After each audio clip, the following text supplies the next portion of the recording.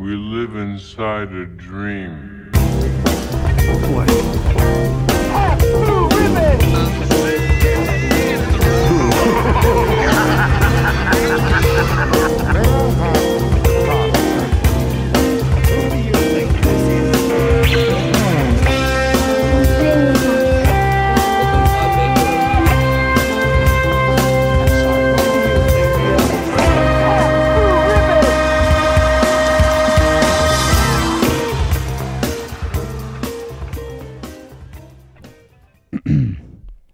There is a war in this podcast. Not a war that has been fought or one that will be, but any war. And the enemies who struggle here do not exist, unless we call them into being. This podcast then and all that happens now is outside history. Only the fascinating movie trivia and the pristine audio quality and the freaking epic goofs are from our world. These podcasters that you see keep our language and our time, but have no other podcast but the mind. Oh my God. Ladies and blokes, welcome to the very first episode of Stan and Dave Need Wedding Dates. My name is Eric Keppel. My name is Jeremy Schmidt. I gotta say, Eric, that was such a great preamble to kick off this entire series. Was this like fucked up Rod, like a poor man's Rod Serling impression? Right. Right. Which is crazy because I think this comes out technically like over a decade before The Twilight Zone airs, correct? Yeah.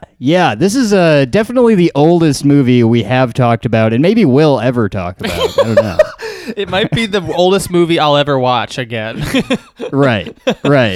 I will say it was fun to see like a student level film from 1953. I don't think I've ever seen something like this before. But hello and welcome, Jeremy. I gotta imagine we might have some new listeners. I hope, and I hope that our previous listeners are joining us along for the ride. Yes, but Brian, Dad wears glasses. Welcome back, Courtney. If you're out there, hopefully you're still there. Matt J. I don't know if he listens. Matt J.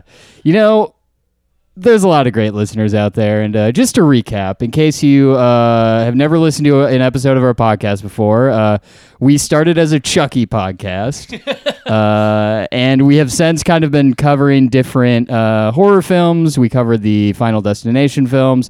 And we've kind of been having fun talking about all these sort of like campy, fun horror films for the last 5 or 6 months. And now we have decided to talk about some films that are a little bit less complex, a little bit less artistic. Right. So we decided let's talk about. So basically, we put out a poll. We were like, we want to cover either David Lynch's work or Stanley Kubrick's. We put out a poll on Twitter, 50-50 split.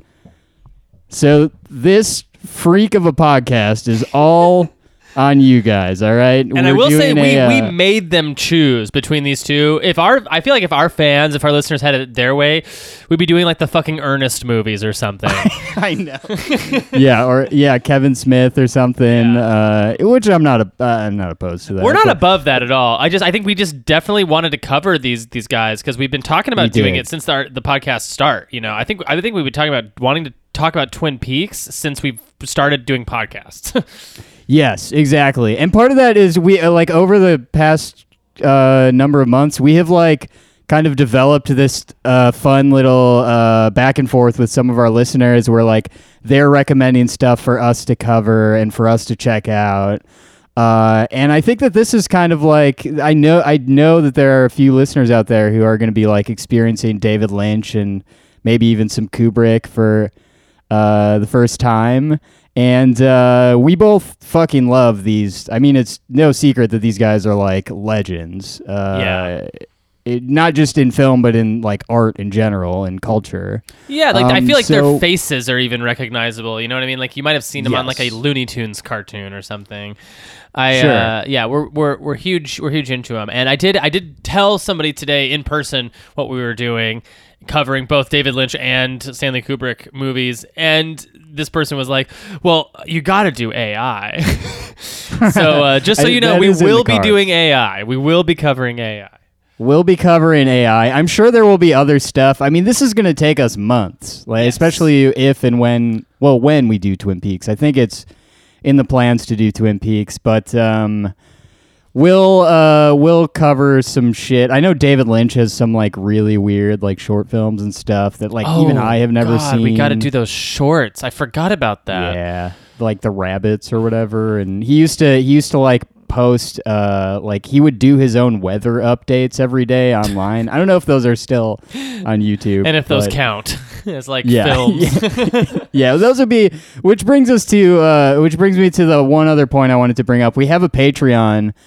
We do about one free episode a week, 3 to 4 episodes a month, bonus episodes, most of which we cover Tales from the Crypt, which we kind of just started going through all of those, which has been super fun. But we also do have 1 or 2 of those episodes a month is something unrelated to Tales from the Crypt.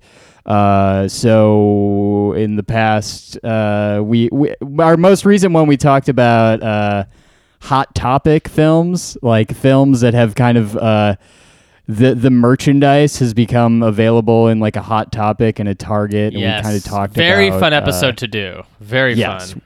Yes, we talked a lot about Nightmare Before Christmas. A lot about. I remember vividly talking about the Simpsons Sopranos T-shirt. Yeah, and how neither of us would ever wear that shirt. Yeah, so that is, and that's $5 a month. You can go to patreon.com/Eric and Jeremy. And yeah, I'm going to be, Jeremy, I'm back to not really having a life. So I'll be doing, as I did for this episode, I did a little bit of research. And of course, your wacky bits. I'm sure you just heard a grooving new theme song that I put together, and God damn it, Jeremy, I'm excited. Yeah. I can't wait to hear the song myself. I have not heard it. Oh, you know what? I forgot to do fuck. I was going to do an intro. It doesn't really work that well anyway. I was going to do it and then do it as it's like I know that it's bad, but I'm going to say it anyway. Okay. Welcome to Stan and Dave Need Wedding Dates with your two favorite wimps who like Kubrick and Lynch. Oh, I love that. I was trying to figure out a rhyme. I couldn't. Yeah. You can't find anything that rhymes with Lynch or Kubrick anywhere. Yeah, it's impossible. language. It's literally orange. The word orange. Nothing rhymes with it. Nothing rhymes with Lynch or Kubrick. Yeah. Yeah. That's tough. So anyway, so the idea behind this podcast, by the way, is we're going to go back and forth. One episode's going to be a Kubrick. The next episode's going to be a Lynch. Back and forth, and we're going to go kind of chronologically. So today we are talking about Kubrick's, and I can now see why his the film that he tried to bury from existence, Fear and Desire, 1953's Fear and Desire. Before we get into this, though, Eric, I would like to start off, because this is our first Kubrick episode, and I'm guessing next week's going to be our first Lynch episode. So before we get started with either one, I do want to ask you, Eric, just in general, and I know we probably covered this on our Shining episode, which we did just a few weeks ago. I want to know, like, what is your personal experience and history with Stanley Kubrick? So my personal experience, it's actually like a little bit similar to my history with David Lynch, where I have like over time, I had become much more of a David Lynch completist and just obsessive weirdo. That hasn't happened to me yet with Kubrick, but with both directors, I like in my teens discovered 1 or 2 movies that I just kept rewatching, and I just like admired their work from those few movies. So for Kubrick, it was Clockwork Orange, and then The Shining, and like those movies I would watch. The Shining definitely more so. I would just watch over and over. I always appreciated him as a filmmaker, and Eyes Wide Shut. By the way, it's grown on me more and more as well in light of the Jeffrey Epstein stuff and how broken my brain is, which I'm sure we'll get into. Very excited to talk about that film in 5 months or whatever. But the one experience that I did have where I kind of crossed the line of like, okay, Kubrick's a fucking genius, and I need to devote more time to learning about him and watching his work is the first time I saw 2001 was embarrassingly only a few years ago, and I saw it on film at the Cinerama Dome, which is like one of the best movie experiences of my life. But yeah, what about you, Jeremy? I discovered Kubrick late in high school. It was one of those like when I started getting into film and like really like investing in okay, who are these people that make films and which ends up like becoming like what I end up pursuing in my life as like a career and more than just a hobby. I started getting into Kubrick around that time and just realizing just like the scope of what Kubrick sort of left behind, I guess, in cinema. And I think it was there like I kind of like fell in love with him. And then through college was really like when like that DVD box set came out. I don't know if anyone remembers this Stanley Kubrick DVD box set, but it's like this beautiful, like it has like most of his films in it, I think, at least the ones that were owned by Warner at the time. I believe it was Warner Brothers. And yeah, there's that documentary called A Life in Pictures. And I used to rewatch A Life in Pictures like every couple of days after coming home from the bar, very drunk in college. Because I wanted to be Kubrick, you know? Like it became more than just wanting, like enjoying their work. I really wanted to like be a creator like Stanley Kubrick. To me, he was like an unflinching artistic force of nature. And I think it's funny, like a lot of people respond to Kubrick in this way. And I think like in hindsight, I've mentioned this before and I'll mention it again, like I'm not super cool with Kubrick, hindsight's sort of 2020. And as I get older, like a lot of what he did as a director, like I think is really cool. And a lot of what he did, I think is actually really like tasteless and terrible. Like he treated people pretty badly.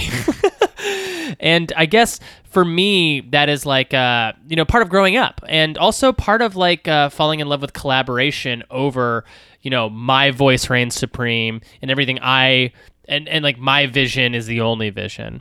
And so I'm really excited to go back through all of these films and sort of re-examine them, I guess, as a 30-year-old. Because as a 20-year-old, he was like God to me. And as a 30-year-old now, I feel like I'm like, who is this man and what is he capable of? And I'm really excited to look at that. And I think this first film is going to be a fucking wild roller coaster to talk about. So I'm super excited.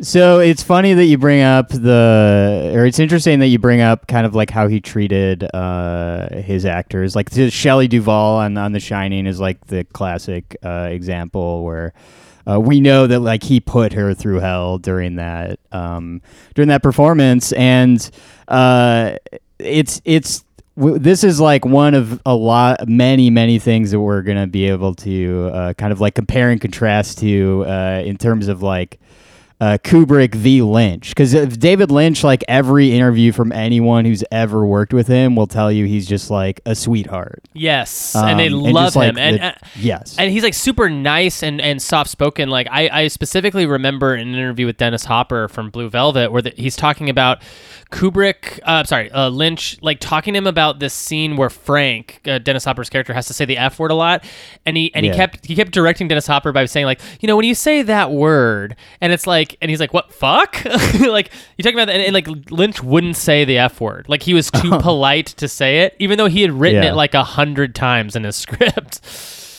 He was a really a quirky guy. I'm excited. I just watched last night. I watched a little. There's a little documentary on YouTube. If you want to get ready for the Eraserhead episode, there's a YouTube documentary with like interviews from the cast that's really good. Oh, that's and awesome. he would wear like early on when he was like a film school guy. He was like really fucking weird. He would wear like 3 different neckties at the same time, but. Yeah, so Jeremy, I would say, and I mean, we're both, you definitely know way more than I do about Kubrick. You also know a lot about David Lynch. I am like a David Lynch obsessive. So it'll be like an interesting contrast as well, just to kind of like go back and forth. And yeah, I definitely don't know as much about David Lynch as you do, for sure, and I don't know as much about David Lynch as I do Stanley Kubrick. So I think that will be that'll be an interesting. It'll be interesting to like kind of share insight as we go, as you being an expert of one, me being an expert of the other, and I feel like in conjunction with all this stuff, it would be nice, and maybe we'll talk more about this like off air, but like I would love to do an episode just devoted to both of their like almost like their biographies. You know what I mean? Like sure, an episode to one, an episode to the other one, and maybe we'll do that at like maybe the halfway point or something, like to give our listeners and refresh ourselves on like the context behind these two guys, because I will say, like, though it was random, we chose these two for our like little online poll to see like which ones our listeners wanted us to cover. What these two have in common is that they are both unflinching auteurs. Like, they are both directors whose complete vision has to be seen through. And anytime in either of these directors' careers, anytime their vision is not completely followed, we see some really bizarre, interesting, borderline actual bad content. Like, right. I think specifically like Kubrick on Spartacus, like when he couldn't have his word, like things went so crazy. And I think also about like Lynch doing Dune, where it was such a fucking shit show. But it was like both of those directors having to learn from doing studio system projects where they didn't have Final Cut. And I think that becomes like a serious issue for these guys. And it's so fun to talk about because these are issues we do not hear about these days. It's just not a super popular topic of like a director not getting their way. I mean, I think the last one I can even think of is like Edgar Wright leaving Ant-Man because fucking Marvel or Disney like wouldn't let him do what they wanted him to do. But yeah, it doesn't happen that much anymore, you know, like this idea of like a director or an auteur just like, you know, needing their final cut, needing like having an unflinching direction in what they wanted their film to be, and like having an all-out war with the studio. It's going to be interesting to talk about that kind of stuff too. You know, Jeremy, this might not be the best time to bring this up, but after this episode, you're going to need to find another co-host. You're not giving me the creative control that I signed up for. I'm sorry, but I just feel like we have to replace our lead with a dog. So yeah, I think that biography episode idea is really good. I do have like just a very brief some bullet points for the Stanley Kubrick novice, just to kind of like bring him up to speed on like who he is and where he's at in his career when this film came out. So Stanley Kubrick, American film director. Very cool. Barely though, I would say barely an American film director. True. Yeah. At some point you go on. Raised in the Bronx, worked as a photographer for Look magazine in the early 40s and 50s, began making short films on a shoestring budget. Demanding perfectionist, which is not evidenced in this first film, which we'll talk about. He is known to ask for dozens of reshoots. We'll get into all of that stuff later, actually. I just realized that this is all stuff that we'll probably discuss. What I really wanted to point out is the fact that he did start out like as a photographer. And for Look magazine, from what I hear, and I know nothing about photography or the 40s or 50s, but from what I understand, it was around 70 years ago. Look magazine was like a very cool. It's like cool that he was a photographer for Look magazine, I guess. Oh yeah, I mean he was also incredibly he was incredible at it. Like there's a very famous photograph he took of an old man at a newspaper stand after FDR died, and that like apparently like when people would see this photograph, they would just weep. Like he was just on another level when it came to taking photographs. And you can see a lot of those photographs if you watch A Life in Pictures, that documentary about Kubrick. It's towards the beginning. Mm-hmm. And from there, I guess he would like make a couple documentaries before making Fear and Desire. which is the Yep. film we're covering today. Did you mention the what is it, Night of the Fight? That's one of them, right? No, but that's the boxing one, right? The Yeah. boxer. It was just a documentary about a boxer. Yes. And then the other one, I can't really remember what the subject of that was, but Yeah. So that's kind of like what he's kind of how he started his professional career. So 1953, because this is a very long time ago, just to set the cultural context, the Korean War ends, which this film has was heavily influenced by the Korean War. Dwight D. Eisenhower inaugurated as the president of the U.S. Soviet Union tests its version of the hydrogen bomb. First polio vaccine was developed. Cambodia becomes independent from France. The first color television set goes on sale for how much do you think, Jeremy? How many dollars US do you think? oh the shit, first color TV was? $500. $1,175. Wow. For 1953, York- that's like a house. Yeah. New York adopts 3 color traffic lights. I got to imagine the 2 that they had before were green and red. No, That'd be I think it weird. was yellow and green. It was only ever go and slow down. This is wild, actually. 1953, cigarette smoking is finally reported as causing lung cancer. Yeah, that's crazy. We all know this, but just a refresher, in 1953, the average price of a chainsaw was $225, and Tim Allen was born on June 13th, 1953. Popular TV was I Love Lucy, the Jack Benny program, Ed Sullivan Show, the Colgate Comedy Hour. No idea what that is, but I gotta Colgate imagine toothpaste? it has to be like a toothpaste sponsored comedy show, which, Yeah. to be honest with you, like, isn't too far off from what we're getting these days. Right. Popular films, Peter Pan, House of Wax. Yeah. Not talking about the fucking, was that Carmen Electra or who? Paris there Hilton. was- Paris Hilton, yeah. And Chad Michael Murray. Yes. Julius Caesar, From Here to Eternity. Yeah. 1953. The Big Heat, War of the Worlds, Shane yes. came out that year.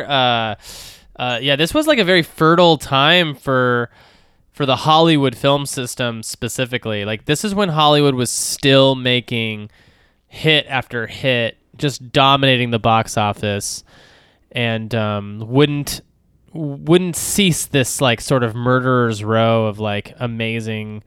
Well, I mean, pseudo amazing stuff until the 60s. The 60s is when Hollywood takes a flying shit and then can't Yes. recover, which ushers in the amazing American 70s cinema with our boys Yes. Martin the Irishman Scorsese and Francis the Godfather Ford Coppola. And David Eraserhead And Lynch. Hell yeah, dude. 77, baby.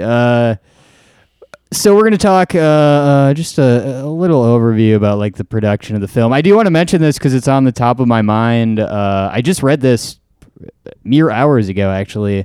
The who I would say is the only good actor in this film, Virginia Leith, who plays, I think she's the one who plays the woman who is like captured. Okay. She died a few days ago. Oh my God, no way. Yeah, she's 94, yeah. Wow, she lived a very long, full life. Yes. Would you not So- consider Paul Mazursky to be a good actor? Which guy was he? He is the maniac. He is what's his Oh. name? Oh gosh, I Yeah. can already not remember this guy's name. His name is fucking I know not who you're Corby. talking Sydney. Sydney is Yes. the character's name. But Paul Mazursky has an incredible career that comes after this. He's an American film director, screenwriter, and actor. He's also been nominated for 5 Academy Awards, 3 times for Best Original Screenplay, once for Best Adapted Screenplay, and once for Best Picture for An Unarmed Woman in 1978. His other films include Bob and Carol and Ted and Alice, which is a very famous film, Bloom and Love, Harry and Tonto, Moscow on the Hudson, and Down and Out in Beverly Hills. Yeah, he's a very celebrated like filmmaker and fucking whatever. Doesn't matter, but thought thought he was notable and thought it was interesting that was like he's like in this film as an actor because I think he's more known as being a director. Yeah. Huh. I didn't really know about that. But R.I.P. to Virginia. Rip. 53 American anti-war film. Kubrick directed, produced, and edited the whole thing. Written by Howard Sackler, who is a screenwriter and playwright. I don't know if he's still alive, but he was best known for a drama called The Great White Hope, which he won a Pulitzer Prize for. Classmate of Kubrick's at William Howard Taft High School in the Bronx. Production team of 15 people, which I think we had more people on that working on my short film. Oh, for sure we did. Or I know for sure. Yeah, Yeah. we had more people hanging around. Kubrick had directed 2 short documentaries. We already talked about that. Kubrick felt he was ready to make a narrative feature. He quit his full-time job with Look to make Fear and Desire, which is crazy. Like, this film, I believe, took like around a year for him to make. So imagine just quitting your full-time job to make a movie. Also, this movie is pretty wild. Yeah. Funds for the film were raised from Kubrick's family and friends, most of it coming from Martin Perveler, Kubrick's uncle and the owner of a profitable pharmacy. Filmed in California's San Gabriel Mountains. It should be noted too that Kubrick comes from money. Like that is a weird thing about Kubrick that not a lot of people love about their artists. Like, Right. we don't always love it when an artist comes from a really wealthy background, but Kubrick has a lot of privilege, and this having funded this film through family members is a very privileged thing that you actually see a lot today. You see a lot that happen, and that helps people get a leg up in their careers is when they're not only talented, but also fucking also very loaded. CUCB. Yeah, and they're able to just produce, get the funding through family to do that. Like the Duplass brothers are a good example of that, where I believe their dad gave them money to make to start their the puffy couch, chair, or the whatever puffy their chair. first. Yeah. And I mean, whatever. It's kind of lame that's how the world works, but also I don't know, Kubrick's really good, so who knows what would have happened. I gotta imagine he would have kind of gone along succeeded anyway. with that. He was already on his way to becoming a pretty prolific photographer. Yeah. I will say that one thing we don't necessarily attribute to people who are exceedingly wealthy necessarily, people who come from wealth starting out, one thing we don't necessarily attribute is having an incredible work ethic, which is something that Kubrick definitely had. Yeah. So that's worth noting too. Yes. David Lynch, by the way, I think he comes from a pretty modest background in Montana. Oh, that tracks to me for some reason. Kubrick being from New York and Lynch being from Montana totally tracks. Yes. Yeah, exactly. So due to budget limitations, Kubrick improvised in the use of his equipment. To create fog, Kubrick used a crop sprayer, but the cast and crew was nearly asphyxiated because the machinery still contained the insecticide used for its agricultural work. So DDT or something. Yes. So for tracking shots, Paul Mazursky recalled how Kubrick came up with a novel substitute. There was no dolly track, he said, just a baby carriage to move the camera. Great. The film's initial intended budget was around $10,000. Ended up being around $53,000. So to reduce production costs, Kubrick had intended to make it a silent picture, but in the end, the adding of sounds, effects, very bad ADR, and music brought the production budget over to around $53,000. Was very bad ADR your editorializing? Yeah, that's my editorializing. And had to be bailed out by producer Richard D. Rashomon on condition that he help in his production of a 5-part program about Abraham Lincoln. In the Great. years following its release, Fear and Desire seemed to have disappeared. Legend has it Kubrick had it destroyed, the film's original negative, and sought to do the same with any leftover prints after the failed film fell out of circulation following distribution. Following the distributor Burstein's death. However, some prints from the film remained in private collections. So one of them ended up on YouTube. I know in 2010 there was an original copy that was found in like a Puerto Rican film laboratory, which is kind of like an interesting thing that like this he like tried so hard to just like make this entire movie not exist, and it just turns up in a fucking Puerto Right. Rican film laboratory decades later. Yeah, there's a couple of things about this film that's like really strange and just like leaves a really strange like poison mist in the air. One of those things is that Toba Kubrick, who's Kubrick's first wife, that you never hear about. You never hear about this person. And there's virtually no information on the internet about her. Worked as the dialogue director on this movie.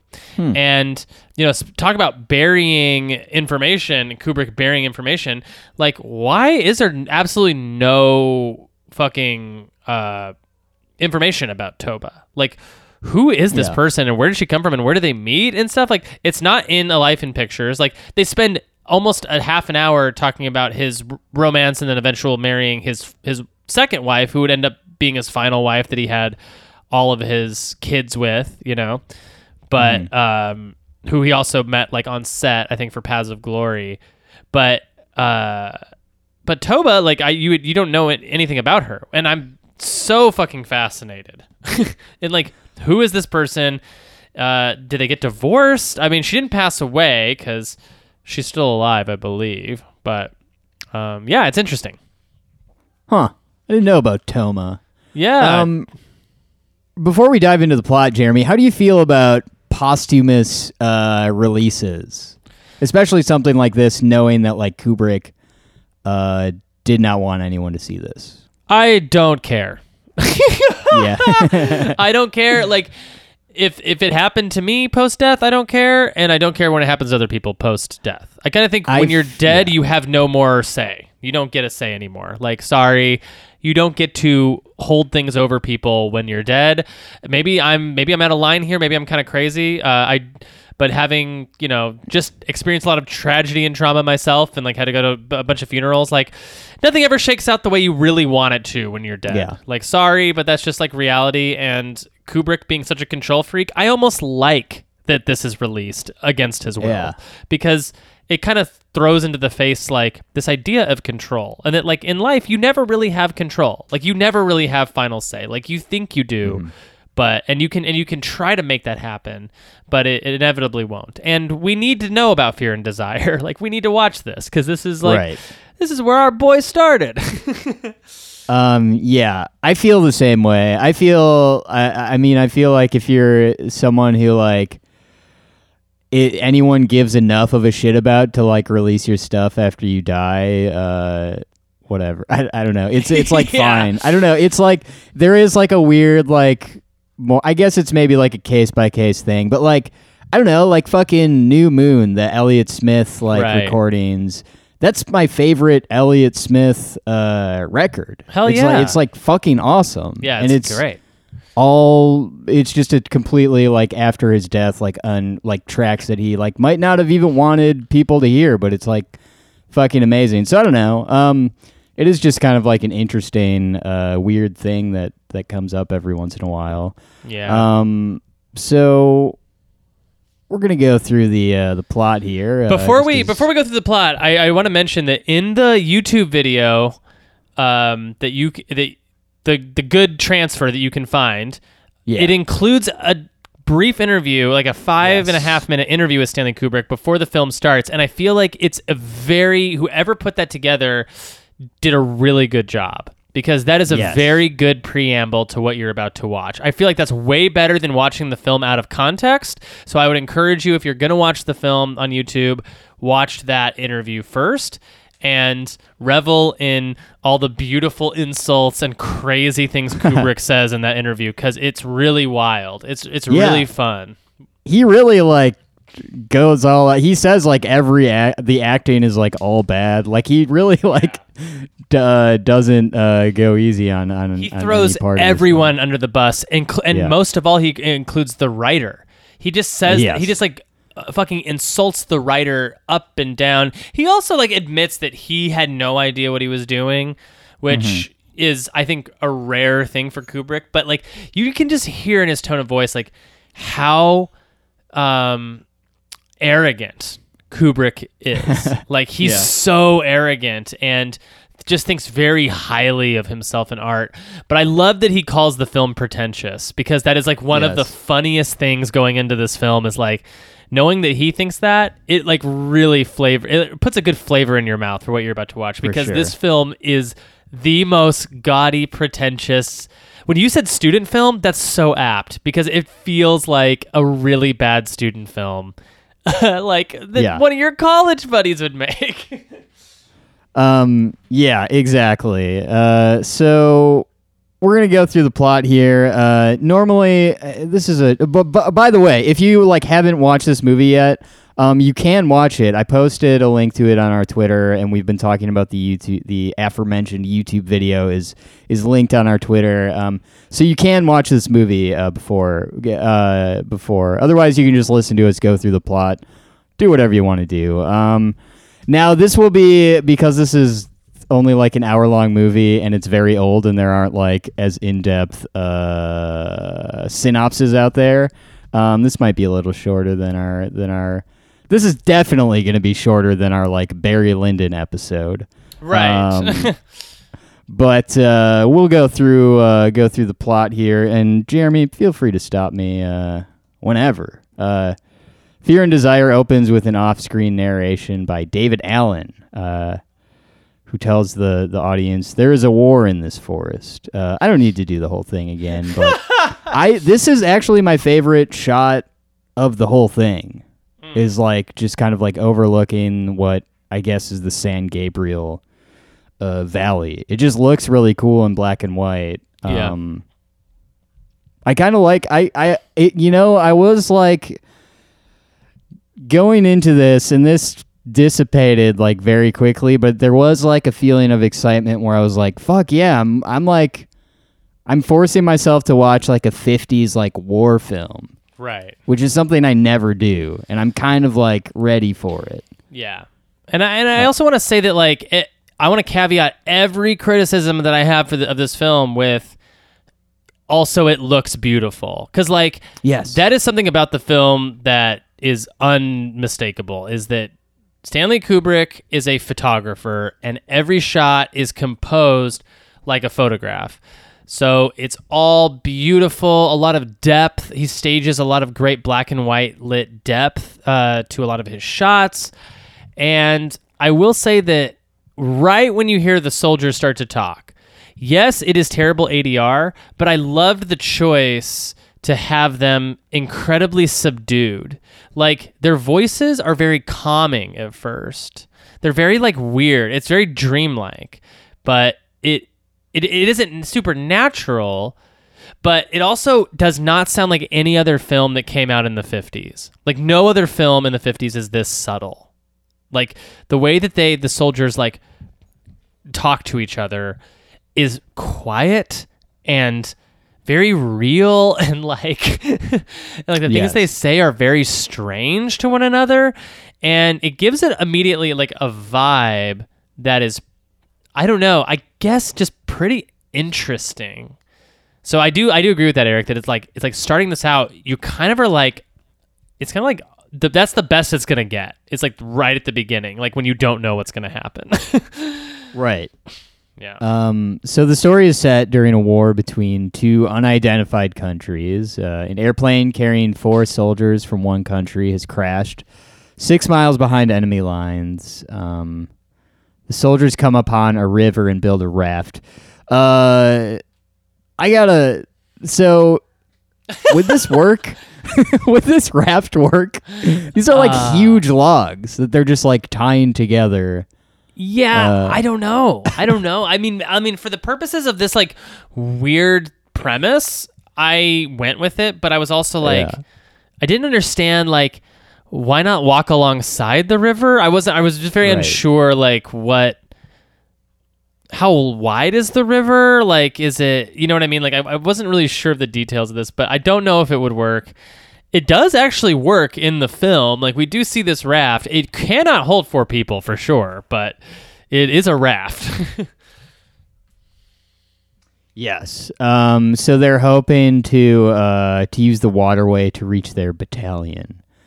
As they're building their raft, they are approached by... Actually, you know what? Before this, don't they go to... before they meet the peasant girl, Yeah. They go to like a shack or something, and they like take over this like shack. There's like a really weird POV stabbing shot, which it actually looks cool, but it's like the action of it is so not believable, like in any way. Yeah, it's again, this film is like full of ideas, like photographic ideas, like ideas and like how to like. It definitely feels like a first film for somebody where it's like flexing a lot of weird creativeness where you don't usually see it. Right. But this, they take over this shack and regretfully they find stew, like a stew to eat, and one of the soldiers eats stew in the most disgusting way I've ever seen in my whole life. I don't remember. How does he eat it? He just like, instead of just like eating it like a normal person, he must be so hungry. He's just pouring it all down his mouth, and it's just like so nasty.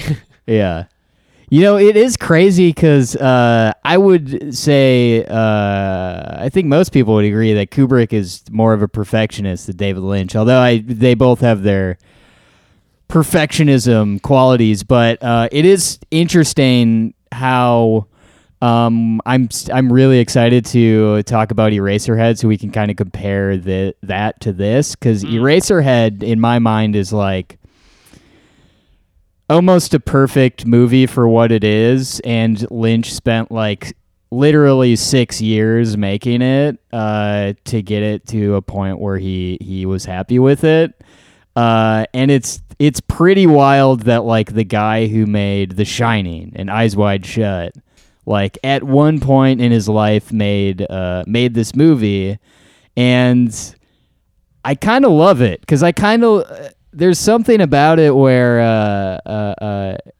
it like humanizes Kubrick a lot to me, and it almost like makes me feel more comfortable being, you know, an artist myself. It's like, holy shit, like this is a Stanley Kubrick movie. Yeah, yeah, exactly. And I will say that like the initial premise when he like spells it out in the narration, which I did not care for really. Like I like some of the flowery language in the narration, but like just spelling out exactly what this is, like I do think the premise is interesting. Like I do like it. It feels, I mean, honestly, it feels like a Twilight Zone episode. Like this feels very much like something that they would have done on that show. But yes, I think that like Kubrick in that interview is correct in that it is like no drama in it. It's like it's incredibly boring, and the metaphors are terrible. Like right, yeah. One of my big problems, and this might go into like the drama part, is there is no like character development really. Like towards the end of this movie, like when all of the action is finally happening, I'm like, I don't give a fuck about like any of these guys. So like, there's no stakes for me. Right. But, you know, so as they are building their raft, they're approached by a young peasant girl. Actually, we see several 50s babes hanging out in the water doing laundry or something. What are they doing? They're like doing something. Yeah, I think they're doing laundry, and I think it's weird that it's said kind of in this Wikipedia article, but also like in general, I've heard like some of the synopsises of this film where they're like, she approaches them. It's like, no, like they totally ambush her. Like they find her in the woods and then they pop out of the bushes and grab her. It's like not at all like she stumbled upon them, you know? Right. Yes. She does not speak their language. No. I don't know if I can't remember if she speaks at all. There's a cool, that is a cool, like, moment, visually when she's, like, looking into the bushes and yeah, we see the it's good. POV from the bushes. That's really good. Yeah, where you can barely see the other guy's eyes looking at her from the bushes, and she doesn't Yeah. notice him, but you do. Yeah, it's pretty good. Yes. So the soldiers apprehend the girl and bind her to a tree with their belts. I think it's the what's his name? The general who says, "No one's gonna punish her. I simply want to tie her up," Yeah. which I thought was like a wild thing to say. Yeah. These four yeah. soldiers are bad men too. Like They're are shitty, bad. yes. Yeah, they make a lot of jokes about possibly taking advantage of her. They also make a lot of jokes about like, oh boy, I wish she had 3 other friends for us to fuck. You know, like Yeah. yeah. Yeah, I thought that was a weird line. Yeah, so the youngest of them, Sydney, played by our boy Mazursky. Paulie M, yeah, is left behind to guard the girl. Ugh. You don't leave Sydney with the girl. I mean, come No. on, you guys. He starts to talk to her, but as she doesn't understand him, he descends into a state of delirium. So this is where things get weird, but I do want to mention this guy. This guy got no game, Jeremy. No I mean, way. He ain't got The no guy game. got no game. Yeah, he is like 0 to 60 in the delirium department. Like, it does Dude. not take him very long to have a full-on mental breakdown and start like dry humping her up against the tree. Right. But even when he's like just trying to like make her laugh or whatever, like charm her in the beginning, his like what he thinks will like make this girl who he has tied up Right. like him is like he does this very cartoonish impression of the general. Like very, very weird. It's like one of the weirdest things you could possibly do in front of a woman. It's Right. just like very bizarre. And Yeah. so this guy goes mad. I don't understand like how or why, like what triggered it necessarily. Is Yeah. it just because like this woman that they like captured like isn't charmed by him? Is that? I don't know. It's weird because it's almost like he's already been struggling mentally, and then when Yeah. he's left alone, he unravels. And like the line I texted you earlier today was, he's up against her, kind of kissing her cheek while she can't do anything about it, tied to a tree, and he says the line, "If you have to hate me, please try to like me also." It's like fucking batshit weird dialogue that he's saying to her, and I think this is the meat of Fear and Desire. I think like this is like the movie is basically kind of this moment and the fallout of this moment. I feel like this is like what the main premise is. Would you agree with that? Yeah, Yeah. I would think so too. It kind of like goes into the like the war is in their minds or whatever kind of thing. Right. Yeah. Or the country in their minds or whatever the fuck it is. I just like wish that there was more of a like incident where we're like, okay, this is him becoming this is like why he became crazy. I just wish it was like more clear, I guess, because I am like kind of on board with it. I think it's fine, but so he unbelts her, believing she will embrace him. She tries to escape, and Sydney shoots her dead. And it's so terrible because she's just been tortured by this guy, and then as soon as she gets away, and he responds, I really do like his performance, but he responds in this way of like, "Don't tell the general." Like he says this like weird like line before he shoots her, like very quiet, like obviously not yelling to her, but he's like, "Don't tell the general," and then he shoots her. It's like super, it's like very disturbing, and then he falls down on the ground. Yes.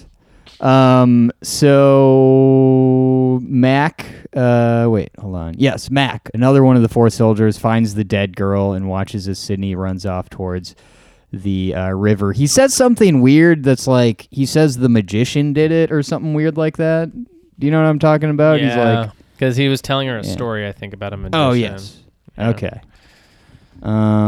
Thought that was kind of It was weird. very weird. Yeah. So Mac persuades the commander, Lieutenant Corby, and his friend Fletcher to let him take the raft for a solo voyage in connection with a plan to kill an enemy general at a nearby base. Mac distracts the general's guards by shooting at them while on the raft, and is wounded. So I did kind of like the enemies here. Like I like the guy that's just sitting there, like the fucking general or whatever, like offers that one guy like a drink, and then we proceed to see him take like 8 shots to the dome over the course of time of like what I would imagine is like moonshine or something. Yeah. Oh, like yes. Yeah. turpentine. Which, by the way, turpentine. You see Lighthouse yet? No, not yet. My dude. I gotta see it. I gotta. Yeah. So Mac distracts the general's guards by shooting at them while on the raft and is wounded. While this is happening, Fletcher and Corby successfully infiltrate the base, and the enemy general is killed.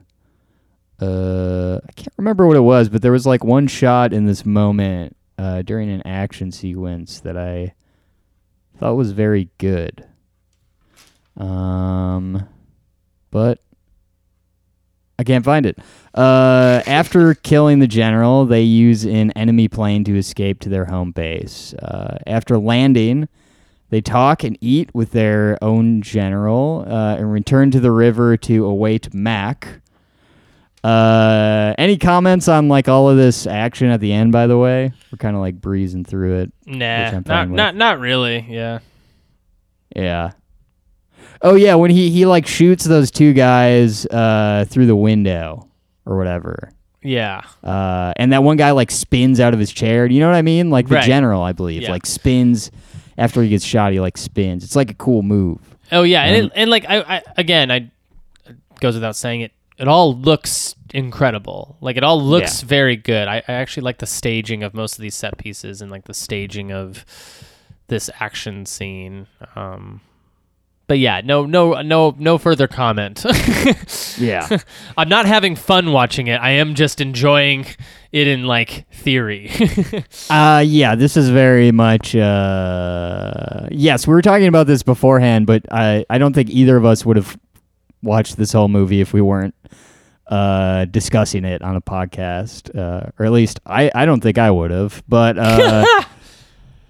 after landing, yes, they talk to their own general, return to await Mac at the river. Sitting there, they philosophize about war and how no man is made for it before finding the raft floating downriver with Mac's dead-ass body and a delirious Sydney. And that's the film. That is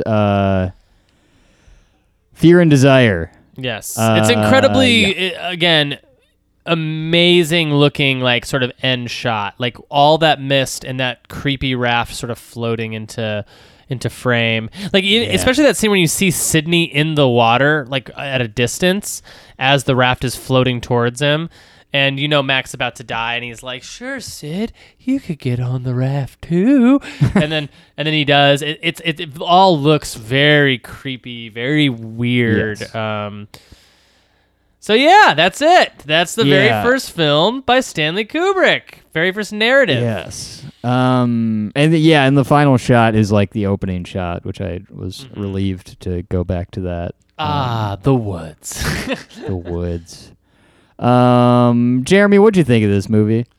You know, I liked it not at all, really. I didn't enjoy it. But, hey, you know, it was, like, educationally very fun to watch. Like, it was cool. It's cool that they have it on YouTube. And I feel like it works in this, like, weird complete package with that interview. And honestly, I'm so excited to do this show that I don't care that it starts off on a crazy, bizarre, shitty foot.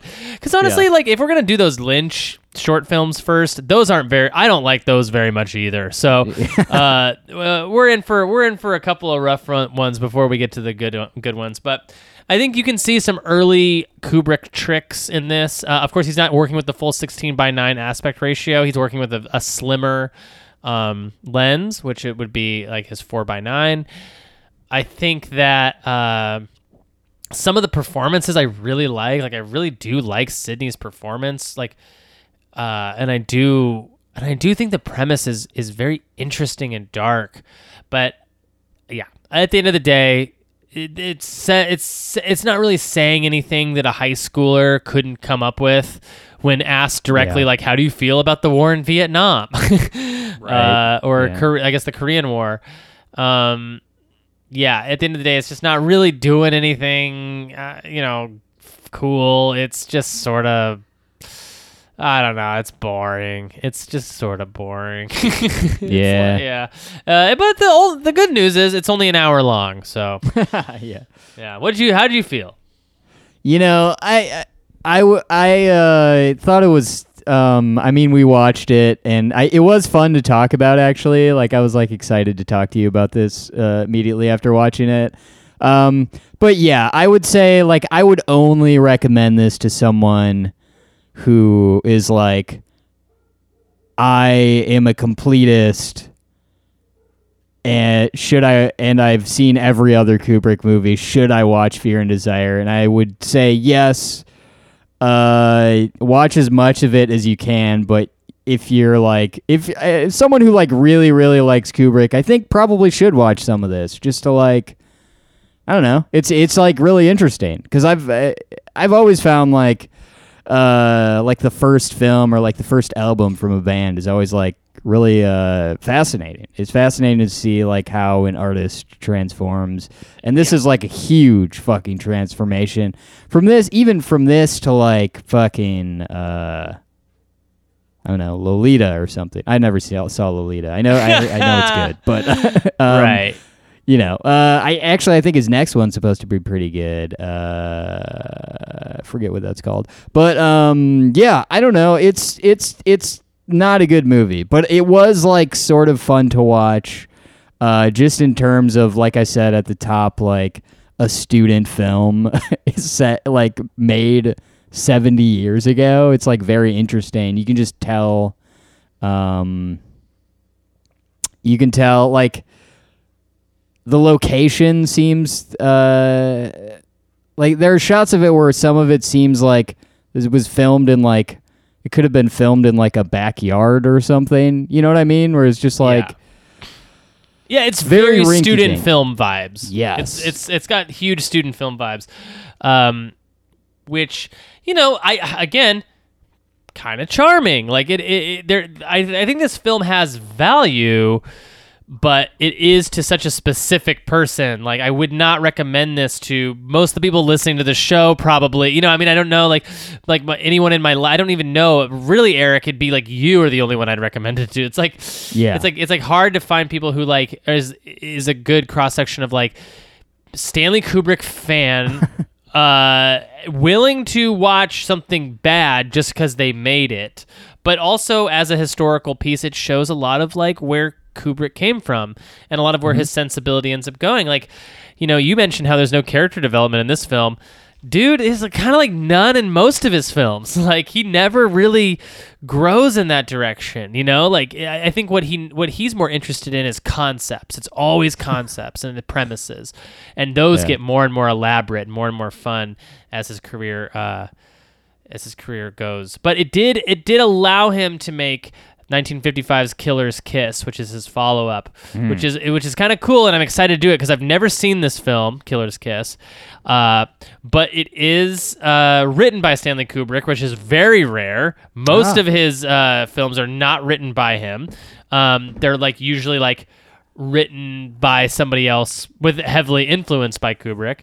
It's also a very short film, and I've heard this film is quite a bit better, and it's about a boxer, so you almost imagine it's sort of like the narrative companion to his documentary. Yes, Yes, and I'm excited. I will be reading because I know a lot of Kubrick stuff. A lot of Kubrick films are like loosely based on written works of fiction of some kind, and I will be reading as many of those as I can. I did procure, and this will probably put me on a list of some kind. I did procure a copy of Lolita. Very cool. For purposes of comparing the book to the film. I will be doing that with The Clockwork Orange. I am not a pervert. I just want to throw that out there now. I actually feel like ashamed that I even own a copy of this thing. Of the book or the film? Of the book. Of the book, yeah. Well, I mean, it's Nabokov, right? So the book is a great piece of world literature. I have never read it myself, but from what I understand, I mean, it has very public defenders to this day. Like, I don't think reading or something about a pedophile or like writing something about a pedophile, even if the objective is to make you sympathize with the pedophile, I don't know if that's like the worst thing in the world. But listeners, write in and tell us. Yeah. Do you like pedophile art or no? Yeah. Yeah, hashtag I like pedophiles is our official show hashtag. Yeah. So, Jeremy, next week we will be talking Eraserhead. Yes. We're diving right into the fucking weirdness with David Lynch. Very excited, so get ready for that. Our Patreon is patreon.com/Eric and Jeremy. Tweet at us at ChuckyRules420. Never going to change that handle. Jeremy, do you have any plugs or anything? Nah, just keep listening to this. Keep listening to Video Games, a Comedy Show. Follow us on Twitter at ChuckyRules420. Follow me on Twitter at Ocarina of Crime. And, sign up for the Patreon, patreon.com/Eric and Jeremy. At the $5 level, which is basically nothing, you get all of our sweet, sweet, delicious bonus content, which we come at you weekly, which is a big commitment. Like, some Patreons, they only update every month. We do it every week. Yes. Minus last week, which we didn't. Right. Yeah. Yeah, that'll happen once in a while. You gotta take a break once in a while, Jeremy. When you're doing the hard work of watching a Tales from the Crypt episode and talking about it, you just need some time. I was about to say something. Oh yes, we also have a tier where you can tell us. You can make us do an episode on whatever you want. Yes, we will take a break from what we're doing to do your episode. Not even limited to TV and film. Just tell us to do an episode on anything, really. I don't give a shit if you're paying us. And we also have another tier where you can be an executive producer of our show and come on an episode if you'd like. So all that stuff at patreon.com/Eric and Jeremy. And Jeremy, now for the debut of our new sign-off line. Norma, I'll see you in my dreams.